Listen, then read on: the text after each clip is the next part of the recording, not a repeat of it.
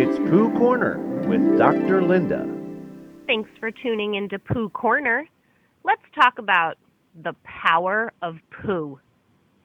After you flush down your poo, it ends up in wastewater treatment facility. There, it ferments into biogas, a tremendous potential power resource. If biogas from a wastewater treatment facility were captured and used to power a fuel cell, each person's poo could produce approximately 2 watts of electricity per day.